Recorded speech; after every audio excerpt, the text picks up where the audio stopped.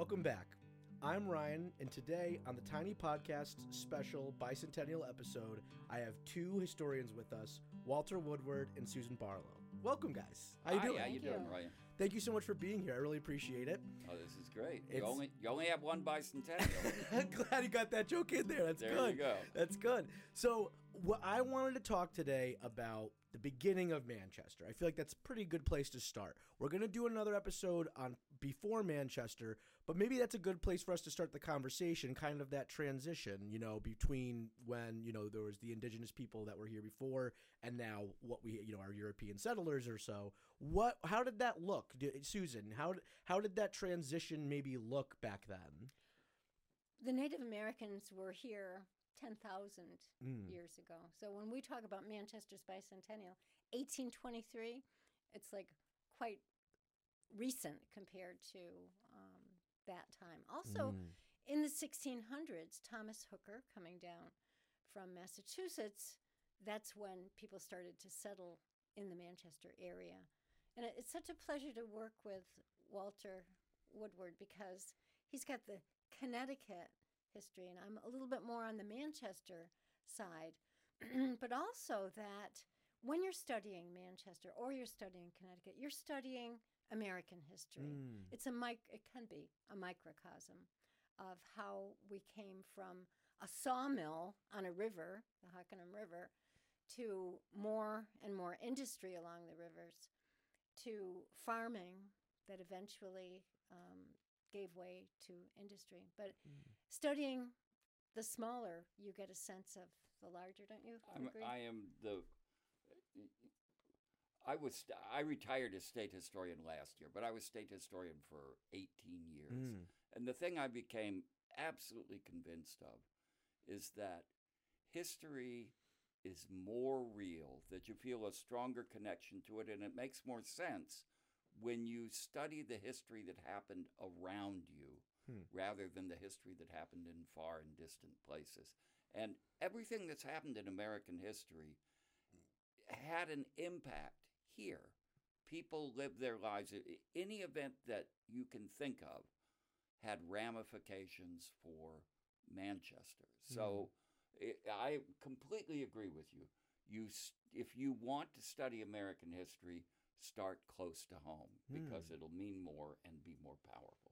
That's a really good point. That's a very interesting way of thinking about that. And in Connecticut, we're really lucky because we're one of the 13 original colonies. We were settled in 1635, which is right at the beginning of the American experiment. When I say settled, of course, and Susan made that really clear, that settlement by Europeans was not the first settlement of this region.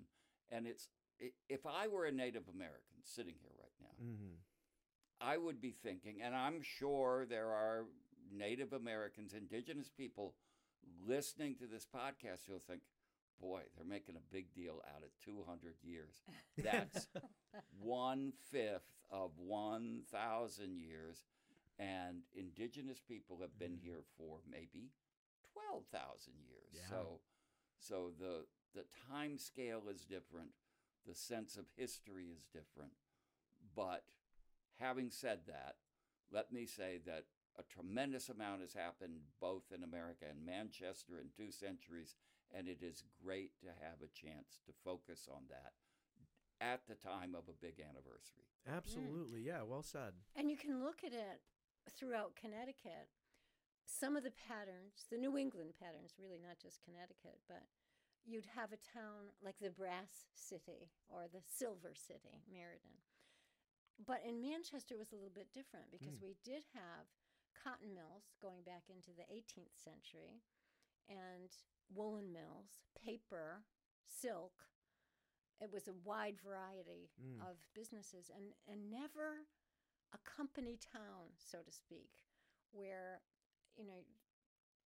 you have a sense of the employees are really being abused because the big mill owners could set all the rules.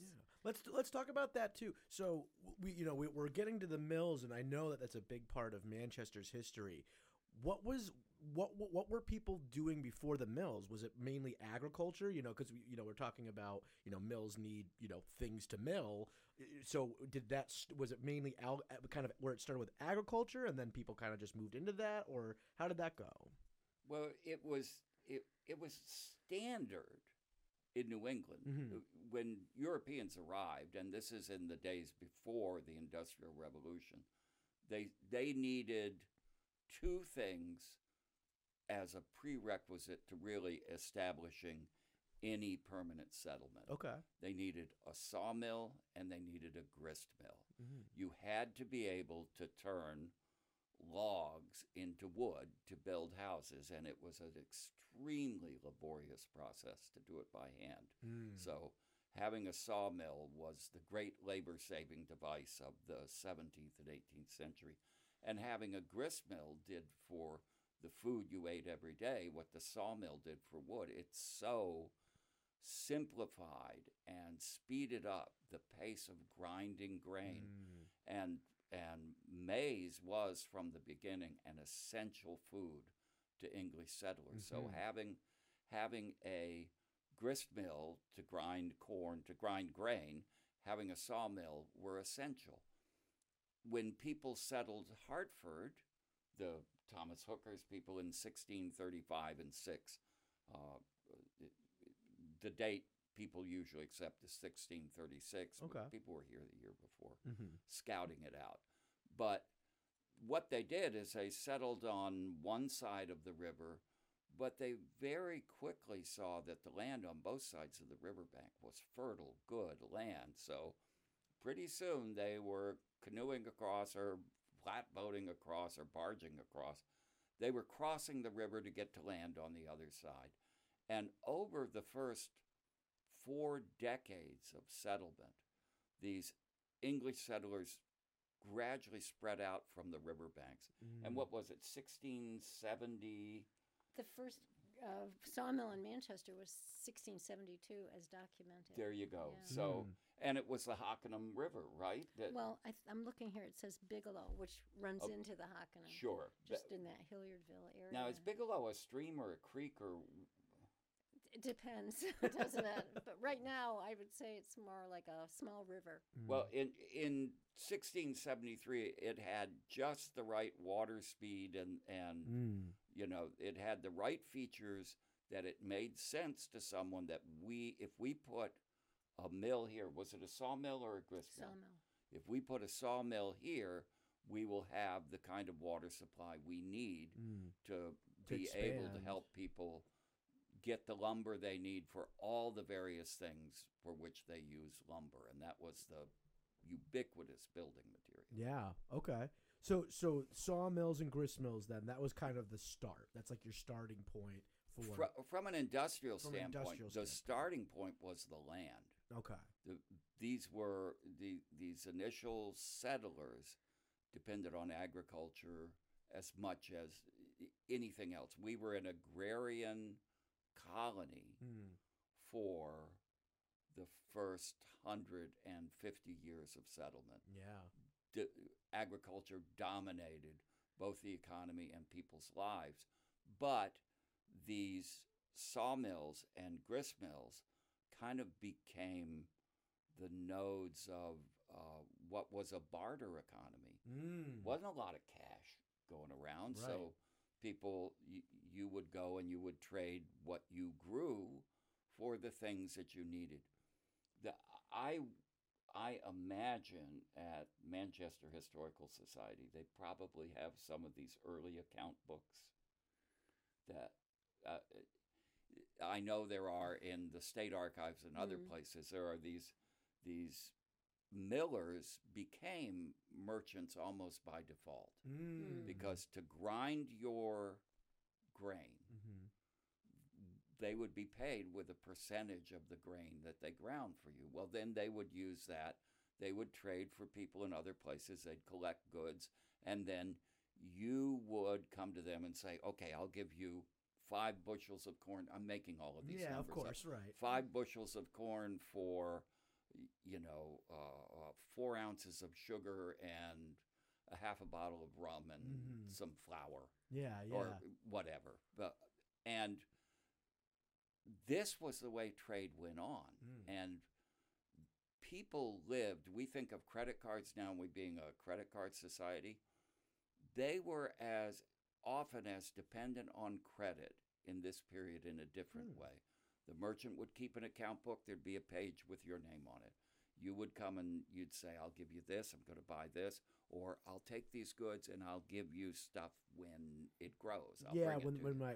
So over a year, you would build a long list of credits and debits. When it came once a year or whenever, the merchant would say, let's settle accounts. Maybe when the harvest came in and you were relatively flush. But this, we often think, when you look at the records, people seem to be, in this period, almost paranoid if somebody says something bad about them. They'll take you to court, they'll see you. A lot of litigation over people sullying your reputation. And I used to wonder, were these people just, quick to take offense? But I realize, at least I think this is true, that someone's reputation was absolutely indispensable to their credit line.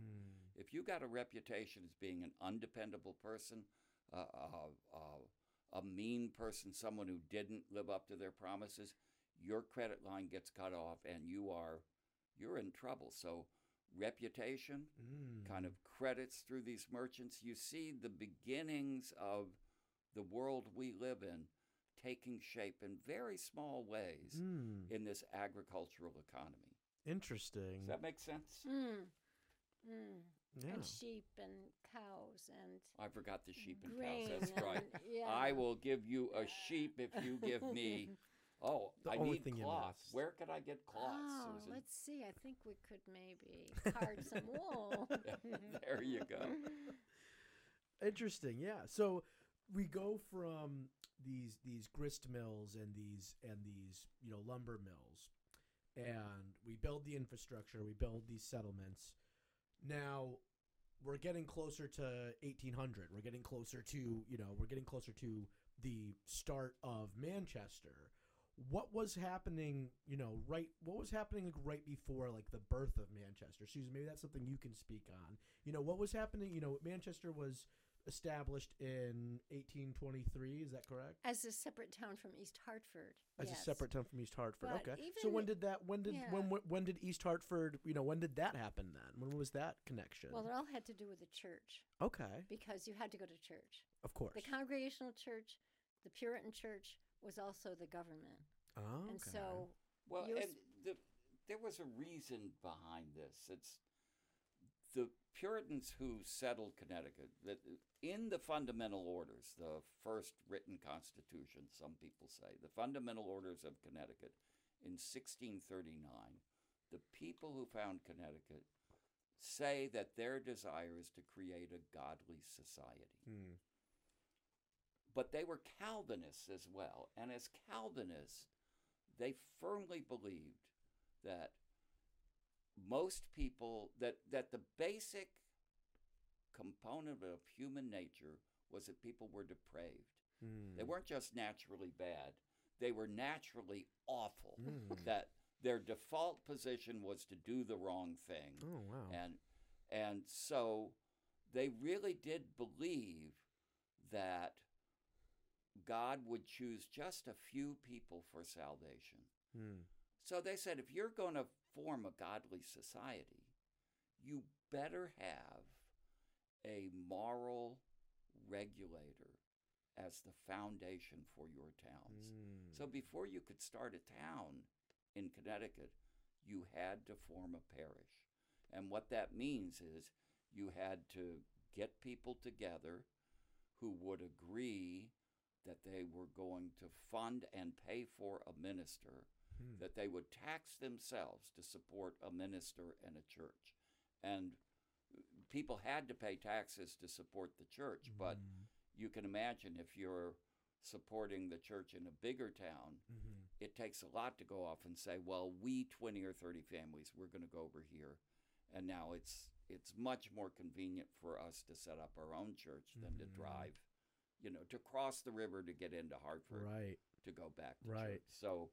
So they set up these churches, and the parish becomes the foundation, right? Exactly. And it was 1773 that Orford Parish was established. That was East Hartford and Manchester.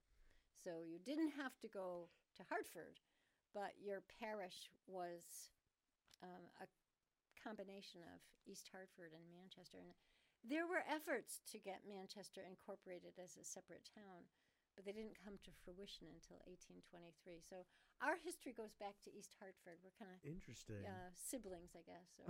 Yeah, a sister.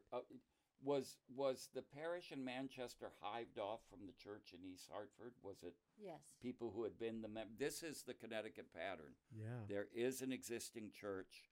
The people, to get more land for their children, they're moving away from the center of the town. They get farther out. It is an inconvenience to come to church every Sunday, but you're required to do it. So it becomes both time and cost efficient, but also it's sort of a symbol of your independence when you can establish a church. So all over Connecticut, there's a mother church that hives off as people spread out, sister churches or daughter churches. Right. See, we're getting, again, back to that theme of learn about Manchester or East Hartford, and you have a better sense of the history of the state of New England. Yeah, everybody's connected. And, we're all in this together, whether we like it or not. Yeah. It's true. But even before 1823, we did talk about industry. There was the Pitkin Glass Works that they operated from 1783 to 1830. You've probably seen them over there at the corner of Pitkin and Parker Street. Okay, Looks like a ruined castle. It's great. It actually looks like a kind of a stone building or factory that just fell down and the ruins are still there. Yeah. But am I right that I vaguely recall reading somewhere that Pitkin, who was one of these standing order, the elite families, so it's not surprising he'd get the monopoly on glass production, but that was given to him because he provided gunpowder during the American Revolution. Yeah. So he was given a 25-year monopoly. So it's this is a reward. People need glassware. Locally produced glassware has got to be in high demand. Right. And he's got a 25-year monopoly on it. It was a big deal. The Pitkins were a very big deal in East Hartford and Manchester. Have they done any digs on the site of the glassware? Yes. Yukon has come out a couple of times. And what do they find? Is it? Oh, yeah. They find parts of the crucible. They find shards. There's so many shards that they just shovel them into buckets and tell the kids they can take some home. Yeah. But if you find a real Pitkin flask, which had the kind of swirly lines on them, I have a friend bought a Prius when he sold one bottle. Wow. They're really collectors love them. Yeah. Well, and it's amazing. He starts this in 1783, right? Mm-hmm. So this is right as the American Revolution is ending. Yorktown is in 1781. The Treaty of Paris is in 1783. So you can see Pitkin himself is probably thinking, well, gunpowder is not going to be as good a business as it has been. What else am I going to do? And he... At least for a couple years. Yeah. Yeah. For 25 years, there must be something else I can do.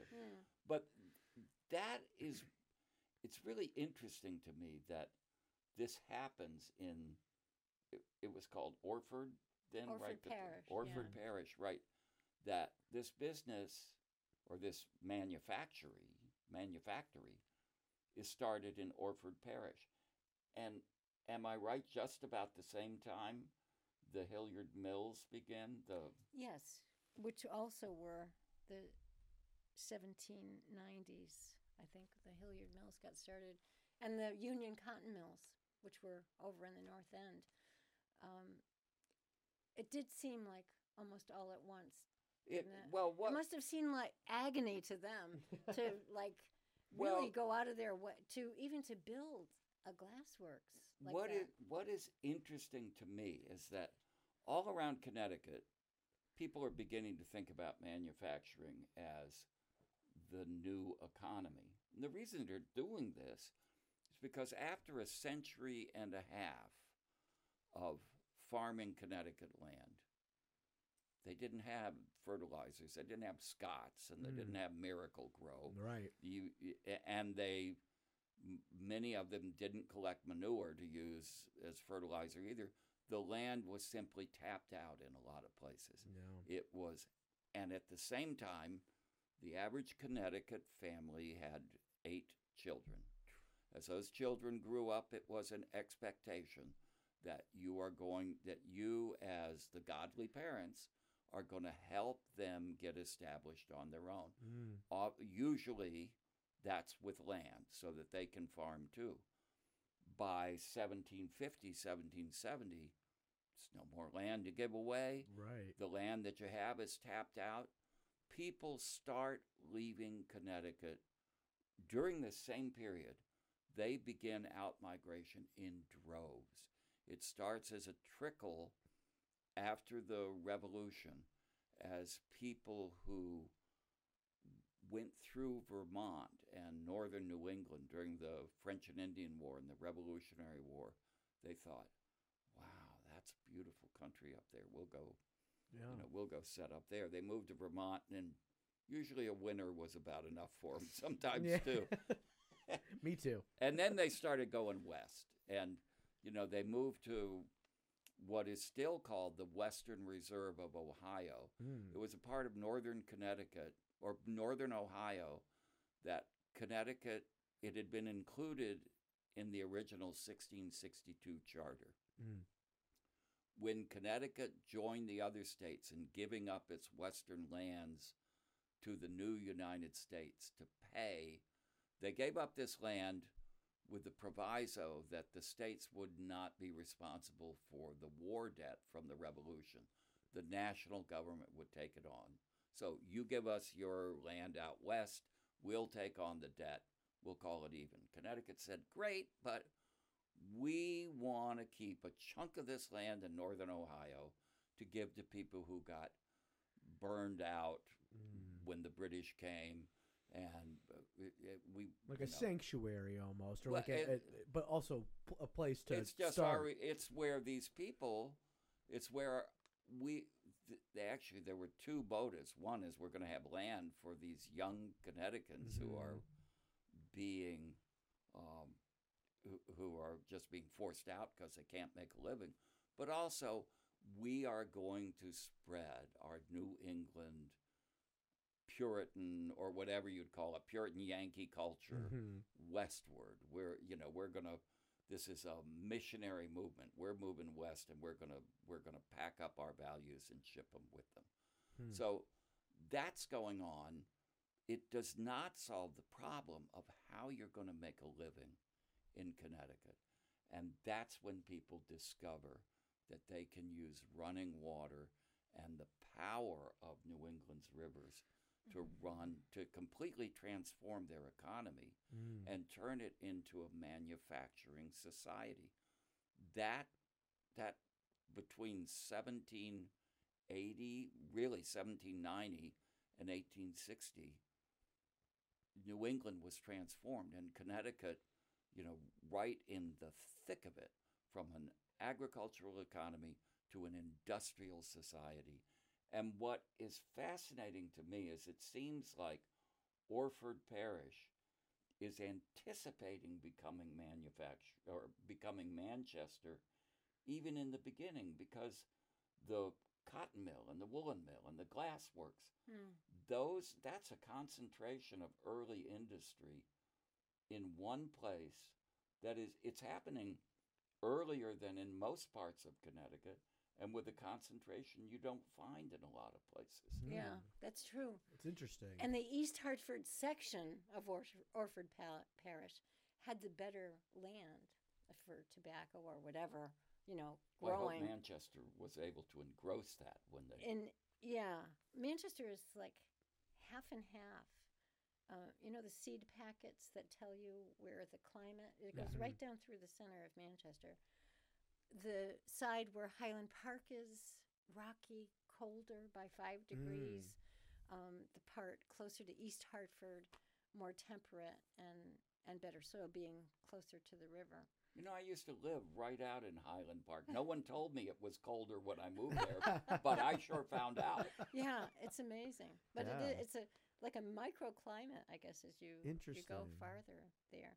But there were paper mills there in the Highland Park section, depending on that water to run the machinery, but also to dump out the waste. A lot of waste involved with paper that making. When I was teaching, one of the things I did was teach a course on the Connecticut River and the story of the pollution of the Connecticut River, especially as these industries went from small manufactories to industrial complexes. It was awful. No. The people didn't think. There's a saying that I learned when I started to study environmental history, and it's that the solution to pollution is dilution. And that's what people thought for a long time. If you dump your waste in the river, there's so much water, it'll dilute. It'll take care of itself, not a problem. But by 1850 and 1860, it's become a big problem all the way along the Connecticut River. In fact, they can no longer drink the Connecticut River water in Hartford. They try to do that. They find out it's not. Yeah. It's no longer safe, both because of industrial pollution and human waste that's coming down the river. And a lot of that pollution is, by the 1880s and 1890s, it's coming out of east of the river from these industrial complexes. Paper and fabric, textiles. Both of those are very highly polluting production processes. The dye works. There are people who, in my lifetime, talk about growing up along the river where these either paper mills or fabric mills were, and they would know what they were doing because they'd look and see the color of the water would depend on what they were dyeing that day. Oh, yeah. What was it? Katharine Hepburn did a film called The Long Tidal River or something in 1965, where she said the Connecticut is America's most beautiful cesspool. and she hit the nail on the head then.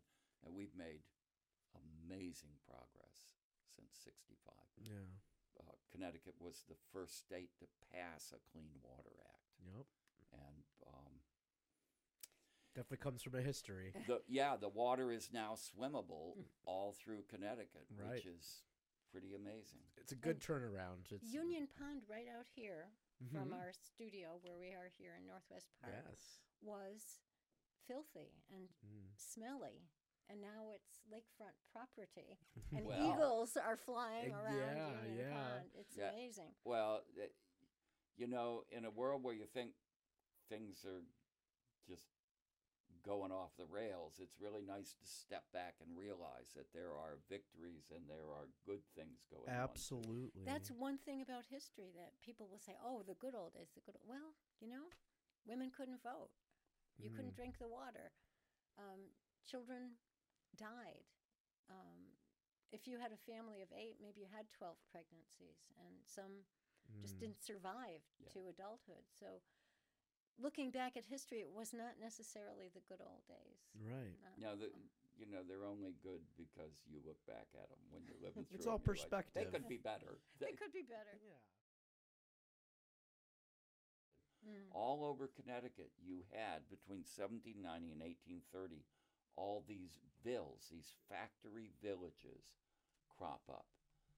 But here, you didn't have a single complex creating a village. You already had a concentration of manufacturing that I think helped the General Assembly and helped the people here really think we can be we can be extraordinarily successful as a manufacturing complex. Do you think that's what was driving them? Yeah, yeah.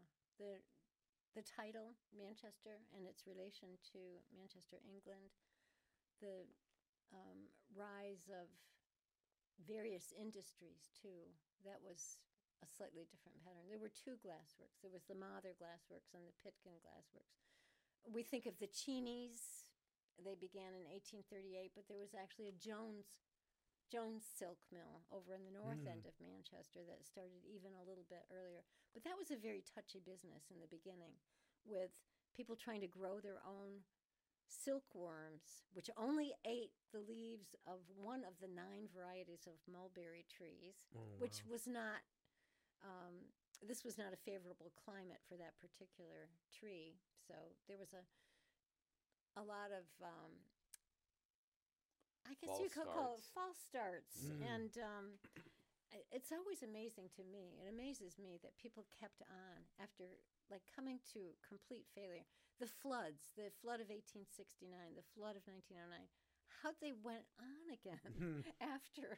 You know, one of there was a dissertation written about the Connecticut River maybe in the past 10 years that I found really insightful. And what the scholar who wrote that dissertation noted that I hadn't thought of is that until you got to the railroad era, people who lived along the river or along rivers expected them to flood. That they knew, when spring came, the snow melt from up the Connecticut River was as likely to produce flooding as not. And they built their riverfront shops and factories and stores expecting that when the flood came, they'd get everything up to the second floor, the water would come in, and they'd clean it out when the water left. We can't imagine that, but that, and they'd canoe around or boat around from store to store. This was business as usual during this period. But once you get railroads running along the riverbanks, now you can't do that anymore. You've got to have regular time. You can't flood out a railroad and bring it back. And that now you start getting the levees and the need for flood control. Yeah. And this idea that a flood is unnatural, that it's something that we can't live with, he argued comes out of this, really, the advanced industrial revolution. I think that's really fascinating. Yeah, kind of like the controlling of the river. Well, you have to control it once you get these huge investments in transportation that are, you can't say, okay, the 953 to Manchester, although we're doing it a lot with the airlines these days, the 953 isn't going to happen because, well, So, I mean, I didn't write the dissertation, so I didn't do the research, but I found that to be extraordinarily interesting, and it has me rethinking what flooding means to various people at various times. When are the great floods in Manchester happened when? Well, 1869. The only dam that remained was Union Dam, the one that's quite near here. Everything else was washed out. Wow. Yeah. It was, you would consider it quite disastrous. But of course, some of those dams weren't like what we consider a dam today. They might be an earthen dam, or maybe no mortar at all, just some piles. Was that a spring flood? Was it a Connecticut River flood that caused it? It was I think that was in the fall, that particular one. Oh, it could have been the hurricanes. The fall hurricanes, yeah. Speaking of vills, though, I think Manchester, like the New England pattern, we had Liddallville. That was where Liddall Folds paper mills were. You had Cheneyville, where the Cheneys were in the South End, which was not the most prosperous in the beginning. In the beginning, it was the North End, which was called Union Village after the Union Cotton Mills. That's where the main line went through the railroad. Oh, The main line went through because the south end was not yet prospering. It Right. was still struggling with the. When did the railroad come to Manchester? That was 1849. 1849. The Hartford, Providence, and Fishkill railroads Yeah. came through. You could go to Boston. You could go to Willimantic. You could go to New York, going the other way. And it wasn't until 1869 that the South Manchester Railroad was built, that little 2.5-mile spur that's now a rail trail, very popular rail trail. And Oh, and yeah. there's this wonderful person named Susan Barlow who leads people on hikes along the old rail trail. Yeah. And Yeah. It's amazing that we ever got it back together anyway, because it had been all broken up. how did that come Yeah. about? It's quite a story.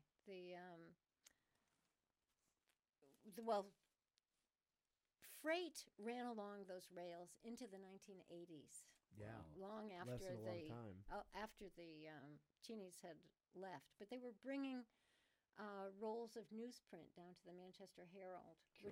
which ride quite well on railroad cars, and there was a conglomerate of businessmen, if you want to characterize them not as sharks or pirates, but anyway, they told the town when the property became available from the New Haven Railroad, don't buy that property.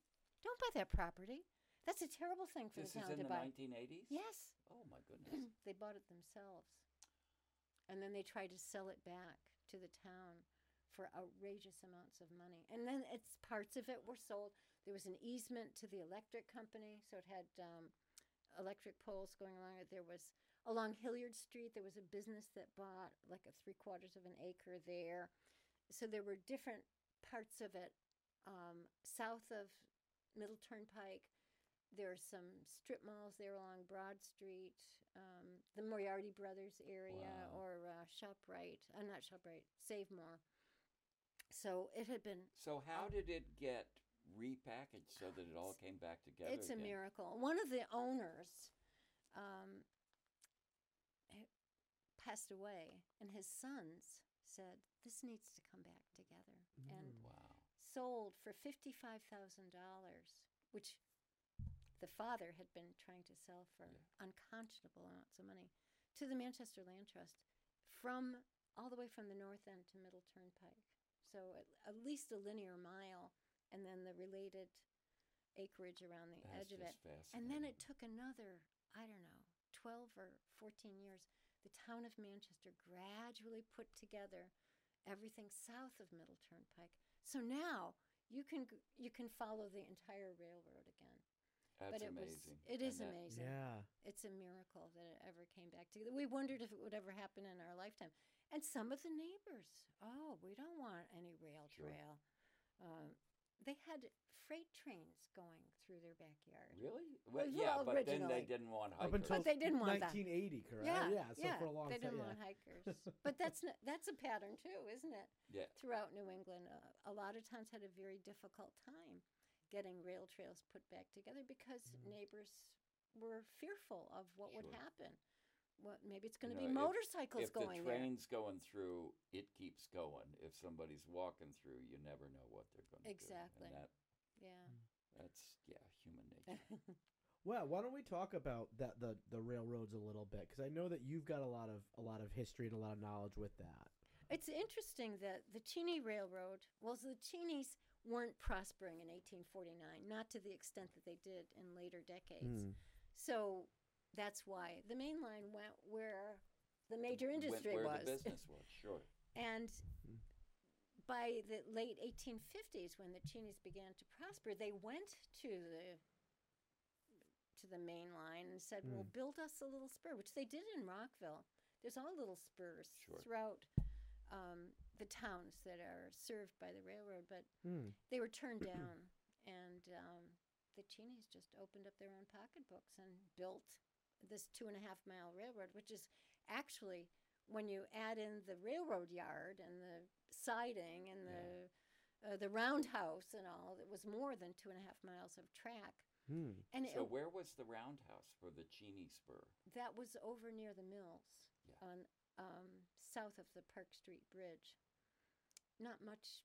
You can hardly see any remains of it today. But there were all throughout the railroad yards. There were coal storage buildings, and there was a shop where you could sign in your packages that were going in and out. And what happened to all those facilities? Did they just decay, or were they? Mostly they decayed. I think there was a little arson here and there, some vandalism, but they were not. That's called insurance decay. They were not built for the ages either. They were more. I think you'd characterize them more as shacks than office buildings. But an interesting thing about the Cheney Railroad is that, of course, it was bringing in raw goods. They were buying their raw silk in the Orient, in Asia, after this fiasco of trying to grow our own silk. I was going to say, is that why? And then they were shipping out finished goods. Right. But it was also a passenger railroad. Right. No trolleys yet. No buses, no cars, and very few people owned a horse and carriage. Those were just the rich people. They would take that railroad for church, even, wouldn't they? Was that you something? You could go, yeah. So, the original Catholic church in Manchester, St. Bridget's, was in the North End. This was before St. James was built in the South End. So if you wanted to work at Cheney Brothers and you lived in the South End, let's say, you could go to church in the North End, or you live in the North End and want to go to the theater, the Cheney Hall, you could take the train. So what were the fares like on the train? They were like 4 cents. Yeah. Unbelievable, you know? Now can you see the picture of the? Yeah, we'll definitely for train? anybody watching, we'll definitely get a copy of that and put it on the video. Yeah, so that's a great. You idea. could take your. Can you describe what we're looking at? So this is a passenger car. I know the windows are a little bit broken, but it wasn't like a trolley, which were often open air. This was like a little house that rode along. Like we think of now, were the tracks the same width as the Fishkill, same gauge? Yeah, they were standard gauge. So you could, if you were bringing in businessmen from New York or Boston, you could send your car from the Cheney Mills up to the main line, the depot in the North End, switch it, drive out to New York, and bring people in. People came in for weddings. It's like the company plane, right? Like you the company plane, very similar to the company plane. As time went on, of course, trolleys and cars became more popular, and by 1833, the railroad was no longer a passenger railroad. It was just 1933. 1933. Sorry, 1933. But by then, so much had happened with industry, not just Manchester, but Connecticut. The Great Depression, the poverty, it just went on and on. I've interviewed folks who were going to school during the Depression or who were just starting their career as the Depression, in the middle of the Depression, and they often say, we thought it would never end. We thought this was life. Yeah. This was life, that people were going to be struggling and not being able to find a job. It must have been such a transition for Manchester because it had been growing at such a pace and recruiting workers from Europe to come to Manchester and work in the Cheney Mills, to help create these goods, and then suddenly it all dries up. Yeah. There was such prosperity. You look back to 1923, the 100th anniversary of the town, and there are just huge parades and concerts, and all the buildings had bunting on them. And people there was so much money. Manchester supported all kinds of arts, theater and music and painters, parks. And then 1929, and then it just went on and on. Who did, in these golden days of Manchester, who did Manchester see as its competitor cities or towns? Were they, when they would have a celebration, they'd say, boy, those people in Yeah, Windsor, those people yeah. in Hartford. We'll show them. Well, actually, we kind of consider ourselves the Silk Town or the Silk City.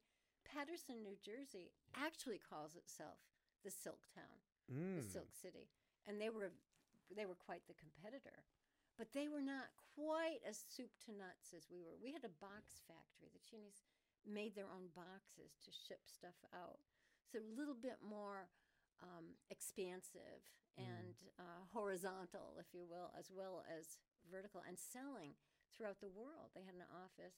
They had offices all around the country and in Paris. So, but yeah, they would consider other towns, maybe Patterson, New Jersey. So it was competitor cities rather than adjacent cities. I would say We don't yeah. have to show up Hartford, but by No. golly, those folks in Patterson. Yes, yes.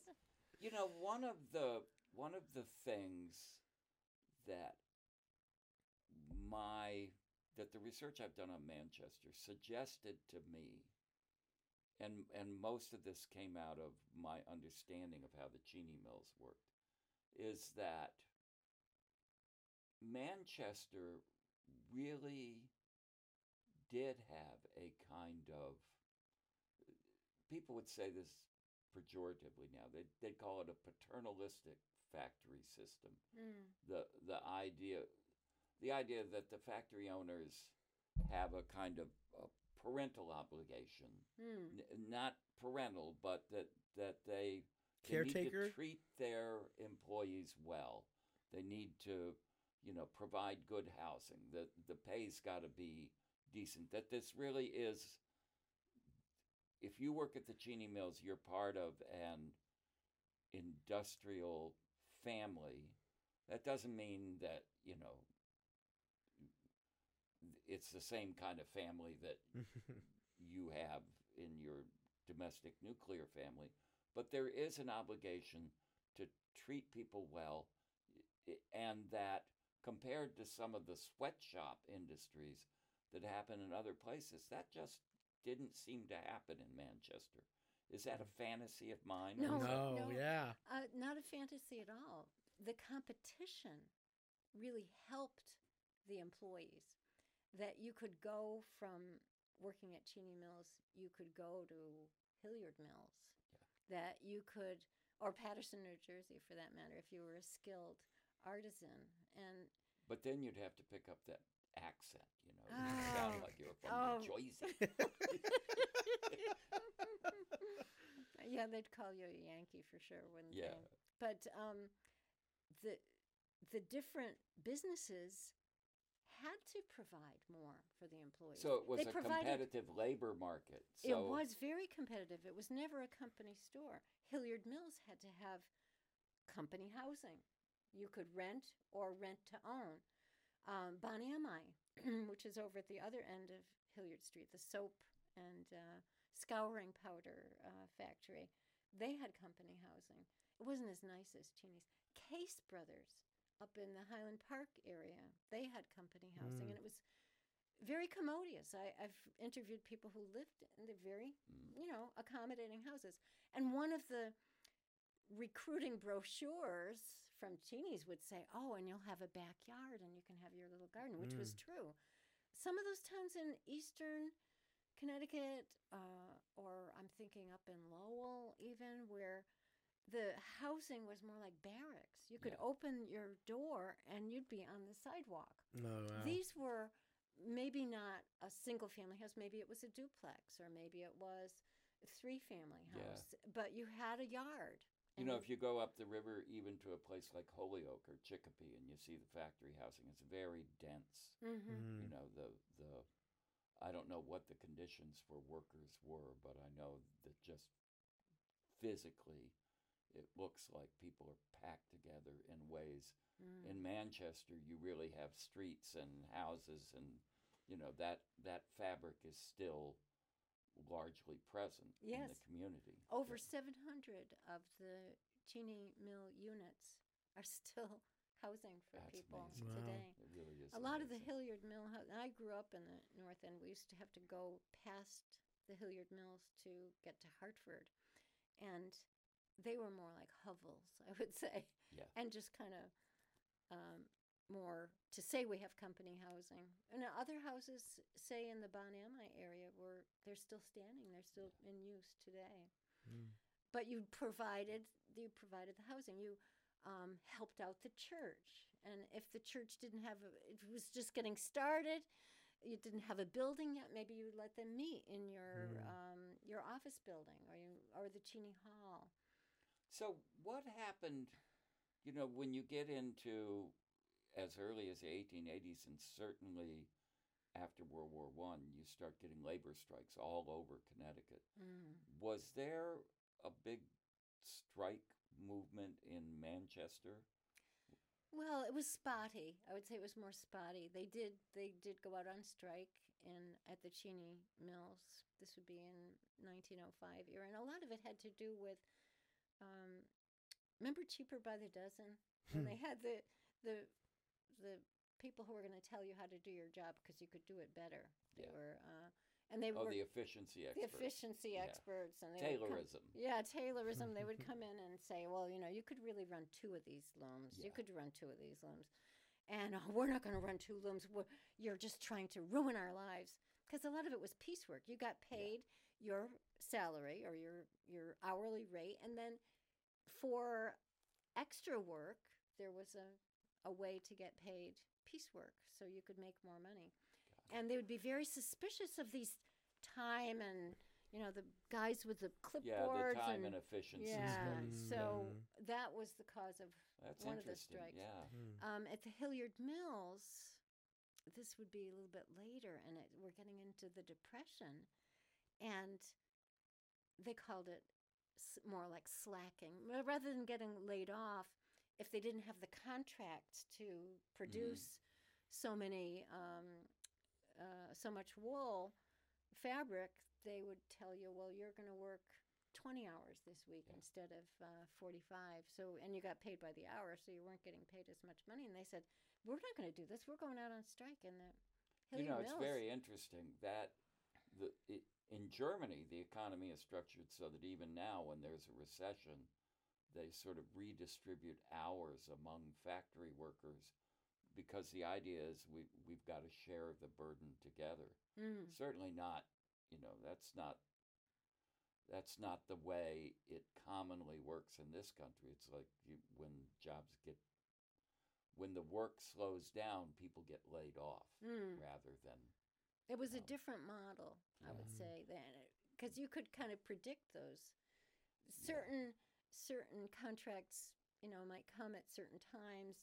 You have in any business your up and down times, but when the Depression came, it was just down. But they did try to distribute the work. Yeah, it just goes from bad to worse to even worse to still more worse. Still more worse. Yeah. People died in this country of starvation. Oh yeah. During the Depression, it's really frightening. Until we had FDR. Some of those programs. But Manchester survived. It changed. The war, unfortunately, I have to say. World War II, we had our Pioneer parachute. That was a huge industry during World War II. Now, was that a subsidiary of Cheney Mills? Because they're doing silk, right? It did start out as a part of Cheney Mills and in a Cheney Mill building. And starting out with silk, but of course, as time went on, they couldn't get silk from Japan, and moved into nylon, which was all different. An engineer who understood the difference between the pull and the air of nylon versus silk. It's fascinating. The whole structure of the aerodynamics of nylon versus silk fabric. Yeah. And I guess if you're making parachutes, that's pretty It's very. That's vital. Arguably most important. Yeah. And that's then fascinating. It is. And now we get a little farther in past World War II, and we've got the insurance industry in Hartford that it seemed like a huge percentage of Manchester people were making this commute into Hartford to work at Mother Etna or the Travelers or Connecticut General, kind of becoming a bedroom town, if you will. It's really interesting to think just the way the railroad facilitated the growth of the industries in Manchester. Right. Because now you could get, on a straight line, you could get from the river, which that's where steamboats were how goods traveled until you got to the railroads. But once you got the railroads, you could take a ribbon of steel and a steam engine and metal wheels and go anywhere. You didn't need the rivers to determine where you would travel. So that made the rise of Manchester, it facilitated that, having these railroads, the ability to move goods that way. So I am wondering, and I'm kind of assuming, that it is transportation. It's kind of the interstates and the roads into and out of Hartford, the highway transportation that now facilitates the children and grandchildren of the mill workers now becoming the insurance workers in Hartford, right? Because they can. Right, except that now in the past 15 to 20 years, the insurance industry has become so strange. It isn't Mother Etna anymore. It's not a job for life. Aetna is bought by CVS? Yeah. How can that be? Yeah. And I think Mass Mutual, after they took over Connecticut Mutual, that even moved out of state. Things that we thought would never leave here. It's interesting that you would say that. I was reading this morning, because this is a current deep interest of mine, is what artificial intelligence is going to do to the world we're living in. And I read an article early this morning that this company OpenAI, who has led the way in this recent rollout of artificial intelligence, is saying that 80% of our jobs will be transformed by artificial intelligence, and that one of the biggest industries to be changed is going to be the insurance industry, because they call them generative artificial intelligence programs, can actually do the thinking and replace the work of people working in the field right now. It's amazing, and it's also disturbing. But I think Manchester was the first place that started that. No, I'm just kidding. Yeah. Just trying to circle that thought back around. Yeah, well, the thing is, if people, just as people thought, Cheney Mills, they're here forever. Right. Yes. Right? Mm-hmm.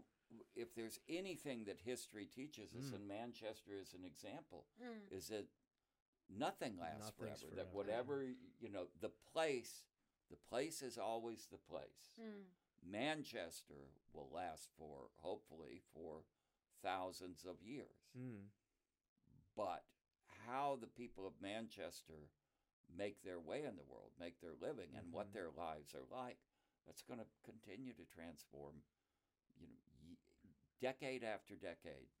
And one of the wonderful things about being able to sit and talk about these transitions is you see it as both a natural evolution that's filled with complete surprises. Right. So so unpredictable. And sharing these stories, how, again, with the conversation, how gone is it that, how it's still, we're still talking about it, we're still able to learn about it. And I think that is it still, are the mills still, no, but they're not gone from our memory. They're not gone from our history. And these conversations, that storytelling keeps all of that alive and keeps that going. They're not gone from our architecture. They're not gone from the landscape. People are now living in the places where their grandparents and great-grandparents may have gone to work. And now it's their homes. And this is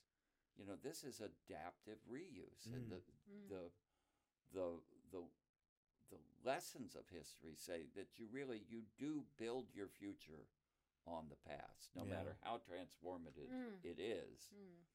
It, it it's rare that you just have these complete transformational inventions. They always are adaptations of something that came before, sometimes dramatic, sometimes not. Yeah. And it affects the character of the town. We have Manchester.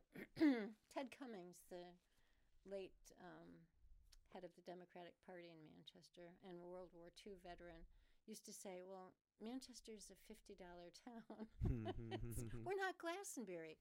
Glastonbury has, we're not West Hartford, we're not Avon, we're not Simsbury. We're not East Hartford. And we're not Patterson. And we're not Patterson. Those low-life towns.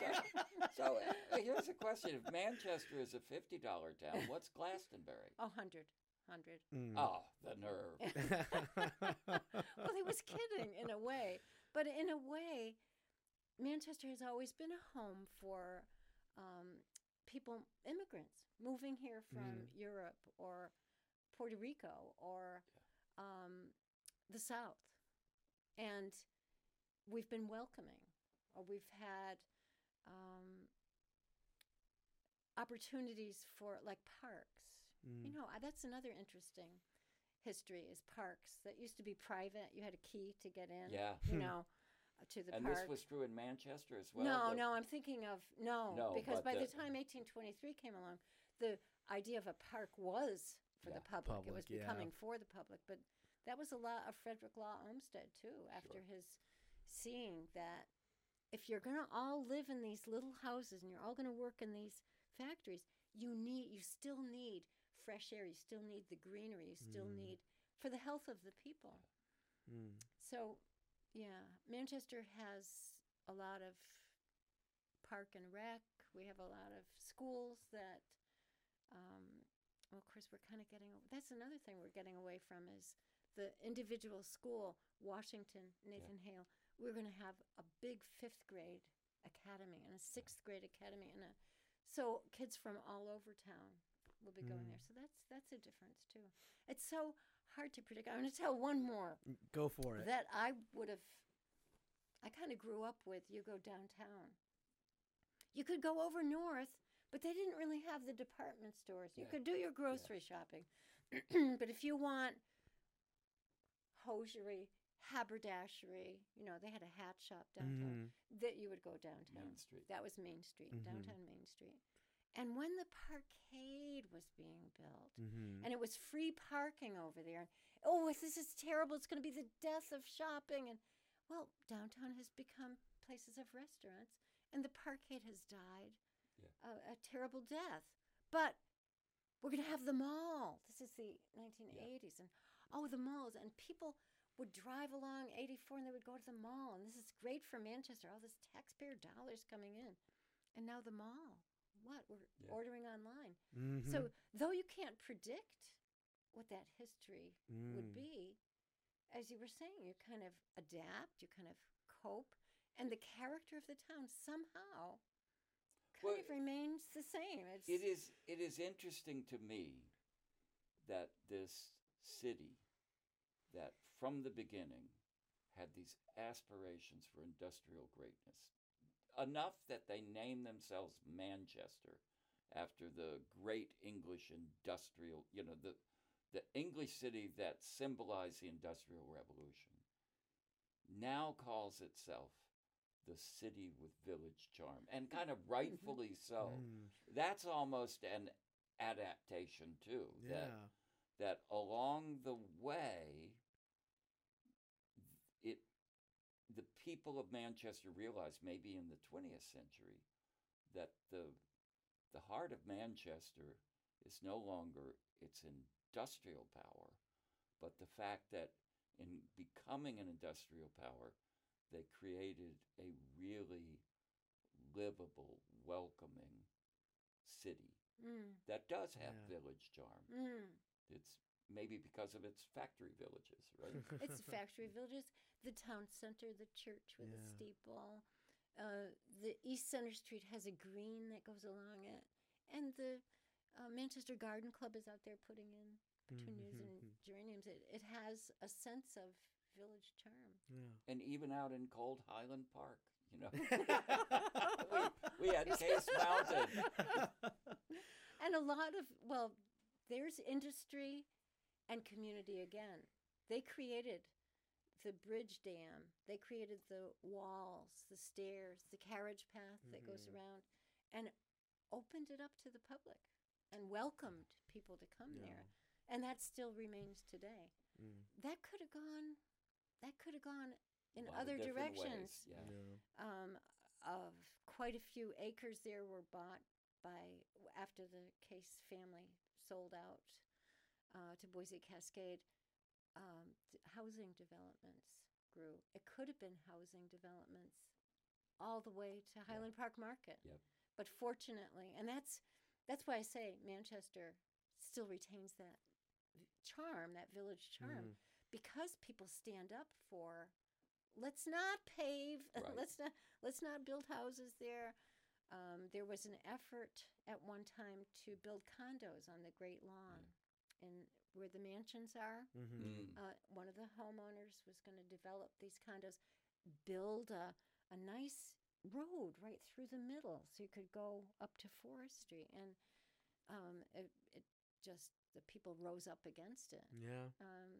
And so there is a retention. Some things are lost. We did have urban redevelopment in the North End where all the old buildings were torn down. We're going to get rid of poverty. That's how we're going to, Well, that's been the effort to get rid of poverty has been the source of so many unintended consequences. Yes.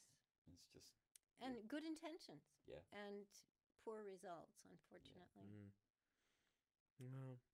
Well, I think we've definitely had a good time for that. You guys have been absolutely outstanding, honestly. Thank you so much. I love, Ryan, having this chance to sit with Susan. I know. And talk about the history of this place, because I have a perspective. I lived in Manchester for, about 7 or 8 years. So I feel a real connection to Manchester. But my knowledge of it doesn't begin to approach hers, so I feel like I'm getting the real skinny. I know, me too. Right? Yeah, I feel the same way. And Susan, yes, tell us what you tell us. So Susan is Manchester's historian, and she, for the Bicentennial, has put together. Why don't you tell us a little bit about it? Yeah, this was 23 walks for 2023, and I came up with 23 walks. If you go to at least 10, I have a rubber stamp, a Bicentennial rubber stamp. If you go to at least 10, you might qualify to win a Bicentennial coin. Ooh, okay. But of course, the main thing is to come on the different walks. The couple of railroad walks, one from the north end to Center Springs Park, one from the south end. This past Saturday, we went to Hollywood, housing development by E.J. Hall, Holl, Hollywood. That's Scarborough, Lancaster, Wellington, Winchester, Cromwell, little streets, the 1920s development. So invite all our podcast listeners to come. Yes. This is available at town libraries, the town hall, and the Manchester History Center. So it's a description of all the walks, and you can also, it's like your passport book. You it's can your get passport it stamped. book. And the Town of Manchester Historical Society, there's also a website, correct? Yes, you can get this online. And what website is that? ManchesterHistory.org. Perfect. And if you go to the events page, there'll be a link you can click, and it. Fantastic. Oh, this is so exciting to see. We are recording this on the second day of spring. Yeah. And this is as good as a robin. Yeah, if there wasn't a sign that spring's here. Yeah. Right?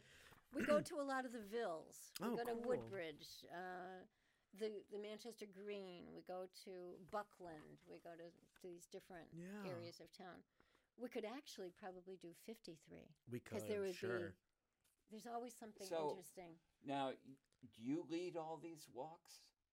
So is there a website with the schedule of when you do them, or is it in the booklet? Or it's in the booklet, yeah. I'm sure we could get you a booklet before you leave. I Oh, would here, love to. here. Oh, There you go. You're this hereby is great. invited. You still have time to get the coin, but I have to point out it's not gold. it'll be gold. But it to is me, very Susan. special. gold I to have you. seen it. I It have is seen pretty. it. It is It's very nice, beautiful. yeah. It's a very special coin. And Walter, what are you up to currently? Don't you do a podcast as well? I do. I with Connecticut Explored magazine, I do a podcast called Grating the Nutmeg, and I'm hopeful that this podcast will actually be one of the Grating the Nutmeg podcasts. It's so interesting. Absolutely. Yeah, we'd love to share that with you. Yeah. Yes. We'll do this as a collaboration, and How can anybody find that? Do they just look as it on Spotify and Apple Music and all that it's stuff? it's on all of them. Perfect. And you can search for Grating the Nutmeg. Grating the Nutmeg. It's such a strange name. It's a perfect name. Not a lot of competition.